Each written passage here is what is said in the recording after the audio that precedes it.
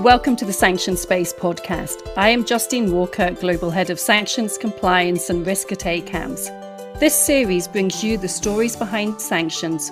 What are the trends? Who are the key people? And how do the threads of the past shape future thinking? We are continuing our focus on the Russia-Ukraine crisis. Last week we were in Helsinki and looked at the table of sanctions options, what security assurances Russia is seeking, and what can we expect in terms of transatlantic cooperation and diversions. Today we have moved to Paris, and joining me is George Voloshin. George is a Russia corporate intelligence expert and has authored many articles and indeed books that focus on geopolitics of Russia and the former Soviet Union. And also, importantly for this community, George is one of our course tutors for our Global Sanctions Certification, CGSS. George, welcome to the podcast. Thank you, Justine. So, George, let's just jump into this topic. It has been over 3 weeks since diplomatic talks to defuse the crisis in Ukraine began. But Russian troops continue to line the Ukraine-Russian border. Speculation continues to mount that we're about to see an invasion. The United States, the European Union and the UK are all preparing sanctions. Big Congress, sweeping bills coming from that side. Extremely strong messages from the White House. And even the EU has said no option is off the table. So, unsurprisingly, the private sector within Europe and beyond is responding with great nervousness. George, just talk us through the EU-Russia trade relationship. How exposed are they to each other, and what types of sectors are most exposed? Thank you. So first off, I think for us to understand the divergence between the US and the EU in terms of Russia sanctions, not only now, but also since 2014, when it all started, I think we should acknowledge a very simple fact, that the EU matters to Russia much more than the US does, and conversely, that Russia matters much more to the EU than it does to the United States. So let's look at 2020 figures for bilateral trade. So in 2020, EU-Russia trade turnover was almost $219 billion. It's almost 40% of Russia's total. Although it has been declining since 2014, in fact in 2013, trade stood at more than $400 billion, the EU is still Russia's main trade partner for both exports and imports. In comparison, if you look at Russia's trade with China or with the United States, it's much, much smaller. With China, it's only $100 billion. And with the US, it's even smaller than that. It's only $24 billion in 2020. Although exports to Russia are dwarfed by its sales to and purchases from both the US and China, well, in fact, the US is the EU's largest export market, while most imports into the EU come from China, we should remember that energy is the key area of Russian-EU economic cooperation. So according to Eurostat, over 70% of EU imports from Russia are fuel and mining products, namely crude petroleum and natural gas. In 2020, Russia actually accounted for something like 44% of the EU's natural gas imports, and Norway was the second largest importer at only 20%. However, Russia also accounted for something like 25% of total petroleum imports into the EU, followed by the United States at only 10%. So clearly Russia is the leader in terms of energy sales to Europe. Meanwhile, Russia mainly imports from the EU machinery, transport equipment, as well as chemicals, which together account for like 67% of Russia's total imports from the EU. So in very simple terms, we can say that Russia uses a lot of cash that it gets from Europe for its energy sales, oil and gas and other minerals. You have also aluminium, you have copper, you have nickel, etc.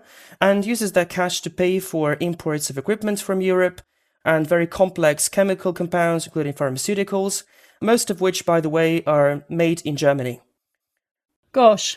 So against all of that background and looking at the wide array of sanctions being floated, these are really broad. They include disconnecting SWIFT, sanctioning of Russian banks, restricting certain business activities, sanctioning individuals. I mean, even in the past few days, it's been floated that President Putin could be sanctioned.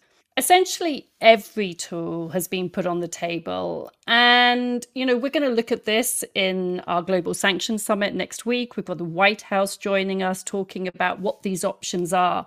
But Ahead of that, I want to ask, this from an EU perspective. Where do you think European countries and businesses stand? Who is actually most exposed in terms of economic and energy ties? So first off, I think it's important to note that if there are more sanctions from either the US or the EU against Russia, there will be very clear, immediate adverse impact on Russian-EU trade, and specifically on the businesses of companies that are heavily exposed to the Russian market. Unsurprisingly, business lobbies in Europe have all been up in arms against more Russia sanctions, especially if they can create disruptions for trade flows. Just a couple of days ago, by the way, there was a conference call between President Putin and the Italian Chamber of Commerce, which went ahead despite last-minute calls from Mario Draghi and his officials to cancel the event because of the current situation with Ukraine.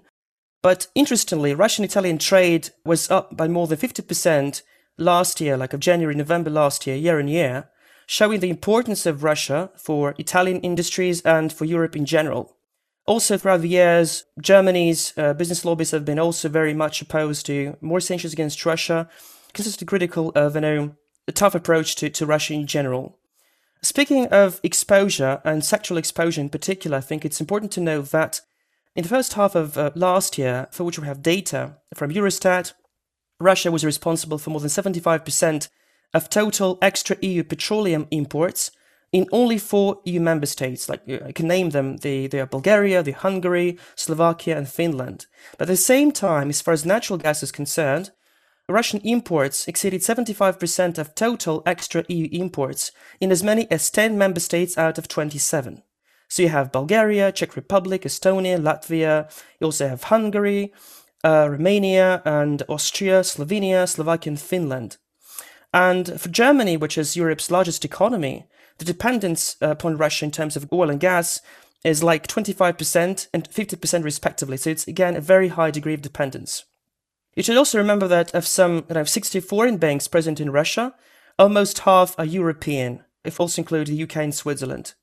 Russia's top 5 trade partners in Europe are Germany, the Netherlands, the UK, Italy, and France. And of these 3, we have seen Germany, Italy, and France being very active in recent years to maintain a delicate balancing act between Russia and the US, kind of trying to bridge the gaps between themselves and the US and trying to find some compromises in relationship with Russia.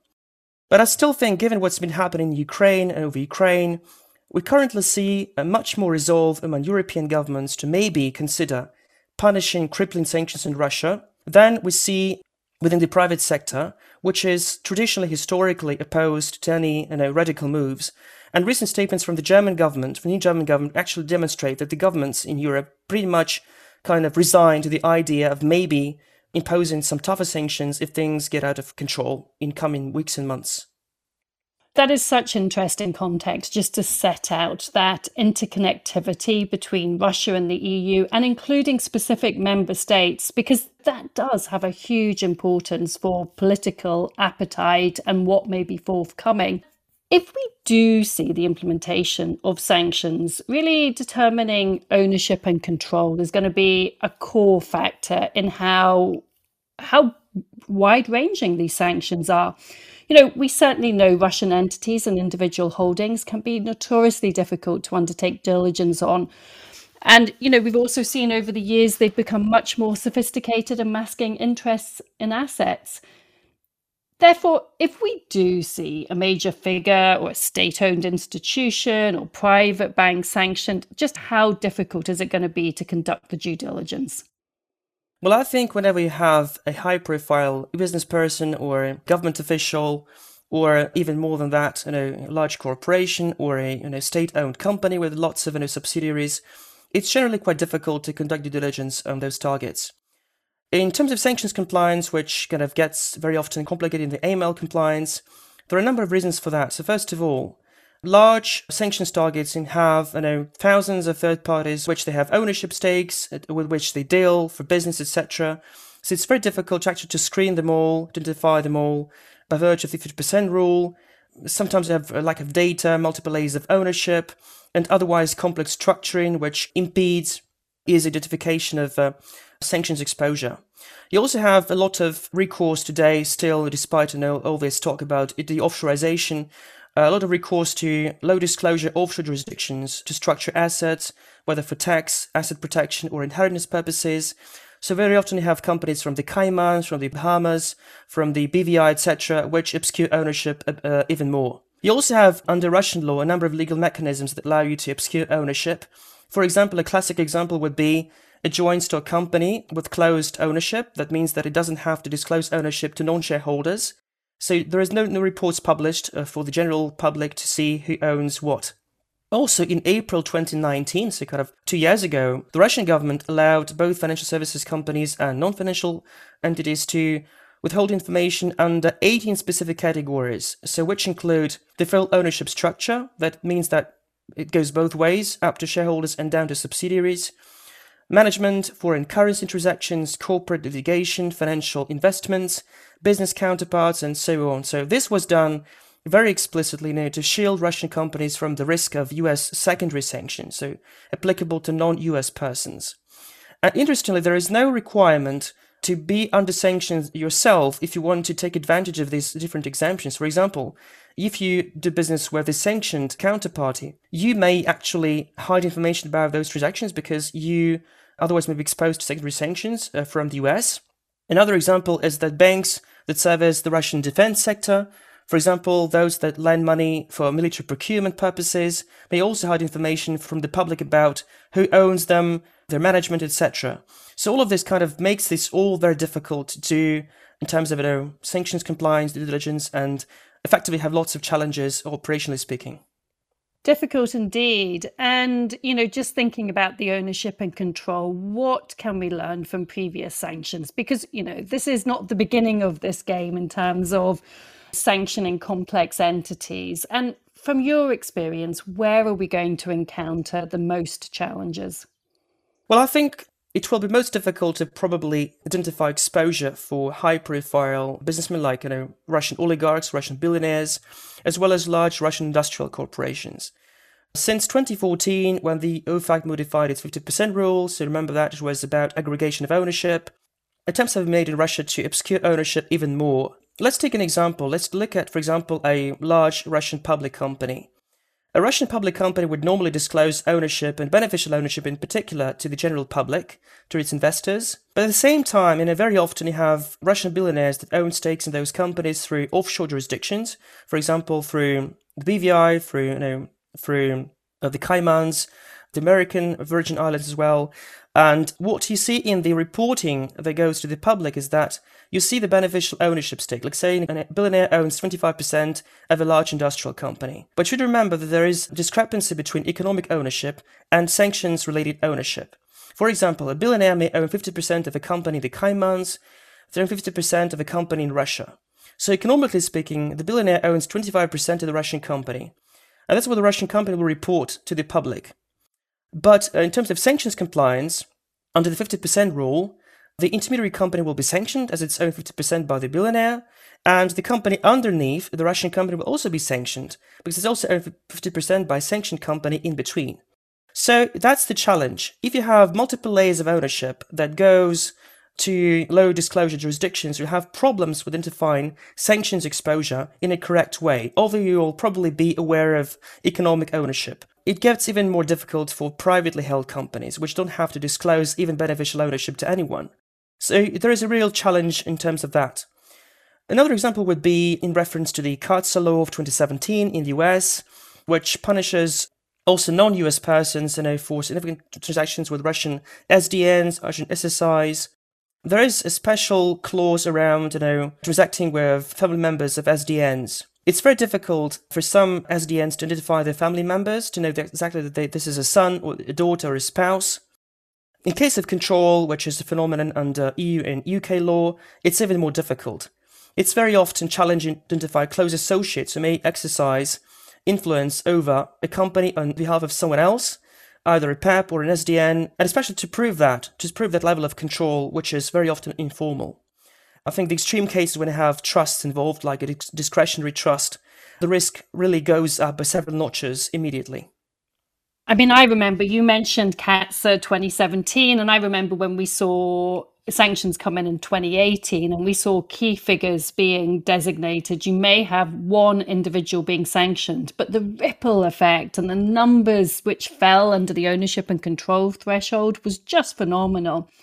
In thinking about the types of sanctions being imposed, one option being speculated upon is if access to the US dollar is cut off, but access to the euro continues. So, what will this really mean if that does happen? Also, what will be the impact if we see the US taking a course of action, such as restricting dollar clearing, but the EU does not impose a similar provision? Okay, so if the US restricts US dollar clearing for Russian subjects, I think the first turnaround, pretty technical one, would be to convert rubles into another currency, then to convert this other currency into dollars. But I think probably if there are such restrictions in place from the US, there will be also some language around banning facilitation of sanctions evasion, namely through currency conversions, which escape the direct ruble-dollar route, but rather go through intermediary currencies. If the euro stays accessible to Russian subjects, I think the impact will still be felt from the loss of access to the dollar, but it will not be as acute as it would have been, for example, in 2014 and 2015, at the beginning of the sanctions period for Russia. Russia's trade with EU is mostly in euros, quite logically speaking. Of course, this trade will not be at risk if the euro remains accessible. Problems could arise with respect to Russian oil sales, because oil is mostly traded in dollars. However, we should remember that since 2018 approximately, many Russian oil exporters have switched their trading schemes to alternative currencies. For example, if the dollar is no longer accessible, it's off limits to Russian oil companies, they have language in their contracts which allow them to use the euro or the renminbi or some other currency to be paid for their oil supplies. Foregoing the dollar completely from oil trade will be difficult for Russia, but it's not really impossible. Also, we should remember that Russia has been experimenting with de-dollarization for several years, so it's kind of renouncing the use of the dollar in most of its external trade. So, for example, in mid-2021, the share of the USD in Russian international reserves held by the central bank was only 16%, whereas it was in 2014, 44%. That's a really large drop. The share of the euro has also decreased from like 40% in 2014 to about 32% in 2021. But at the same time, Russia has been able to ramp up purchases of gold for its international reserves, also using other currencies like the renminbi, which entered the Russian currency basket in 2015. So, to put it simply, it's just the dollar. The shock will be immediate, but it will be manageable if the euro remains accessible. Plus, Russia will possibly find a way to diversify even further in its trade relationships with other countries. But people will probably suffer from not being able to, sell or buy in dollars. Problems will still be with liquidity access. So, if this situation escalates and sanctions are imposed, it is clear that they're going to have a big bite. Despite everything that, we've said around US and non-US access by Russia market, sanctions will have a big bite. Thinking through impact, in your mind, how may Russia seek to sanction-proof their Russia-EU trading relationships? Just how are they going to protect themselves? Will Russia turn to counter-sanctions? And if so, how's that going to play out? Well, I think, to be honest, Russia can do very little on its own end to mitigate the impact of new sanctions. I think the initiative should come probably from the European side, because Europe is the one to feel the impact most in the Western world. For example, the EU might envisage some specific carve-outs from sanctions regimes to protect energy trade with Russia, including both oil and gas. You will remember probably that in 2014, when they imposed sectoral sanctions on Russian banks and Russian energy companies, in the regulation it was specified very, very clear that those sanctions were not applicable to EU-based subsidiaries of those Russian companies. Though there was a clear carve-out at that stage already to kind of preserve economic relationships between Russia and its European subsidiaries and their European counterparts. I think it's a matter of probably of negotiation between member states, where, as we know, there are divergent positions on the Russian issue, sometimes very dramatic, and also a parallel negotiation between Europe and the US about what is feasible or what is, most efficient, and how to shield the European economy from any unnecessary adverse impacts of sanctions. I think despite nearly everyone's desire to be on the same page with the United States on this matter, it's always difficult to find common ground on fundamental economic differences which exist by virtue of those historical relationships that exist between Russia and Europe and don't exist for Russia and the US. And the example to quote will be the Nord Stream 2 pipeline. We have seen all these controversies around whether Europe is on the message or off the message regarding this. Regarding Russian counter-sanctions, I think experience shows very clearly that they have not been very effective and have been harmful to both Russia and the West, in particular to Europe. In 2018, the Russian parliament dropped a draft law which was aimed at criminalizing the compliance of companies subject to Russian jurisdiction, including local companies owned by European firms, with foreign sanctions. So I think the government clearly told the parliament that it was not a good way to shield Russian economy from sanctions, and so the equivalent of the EU's blocking regulation did not take hold in Russia as a result. As for the food embargo of 2014, it has been renewed continuously, but there is no plan to go beyond that. So I think probably everything must come from the European side in terms of any mitigation effects and measures. Yeah, and I think it's also really worthwhile keeping in mind just the fear among European and indeed US institutions who have a footprint in Russia that they may be liable through the Russian courts, even with the whole Russian blocking regulation not taking off in, the manner which potentially it could have done. There are still a lot of tools there that we may see them use. So that's certainly one that we're sort of following through. George, finally, as industry begins to look at how it prepares for a worst case scenario, and everybody is looking at that and taking it really seriously, a few words of advice. What would you say that they should be doing right at this moment?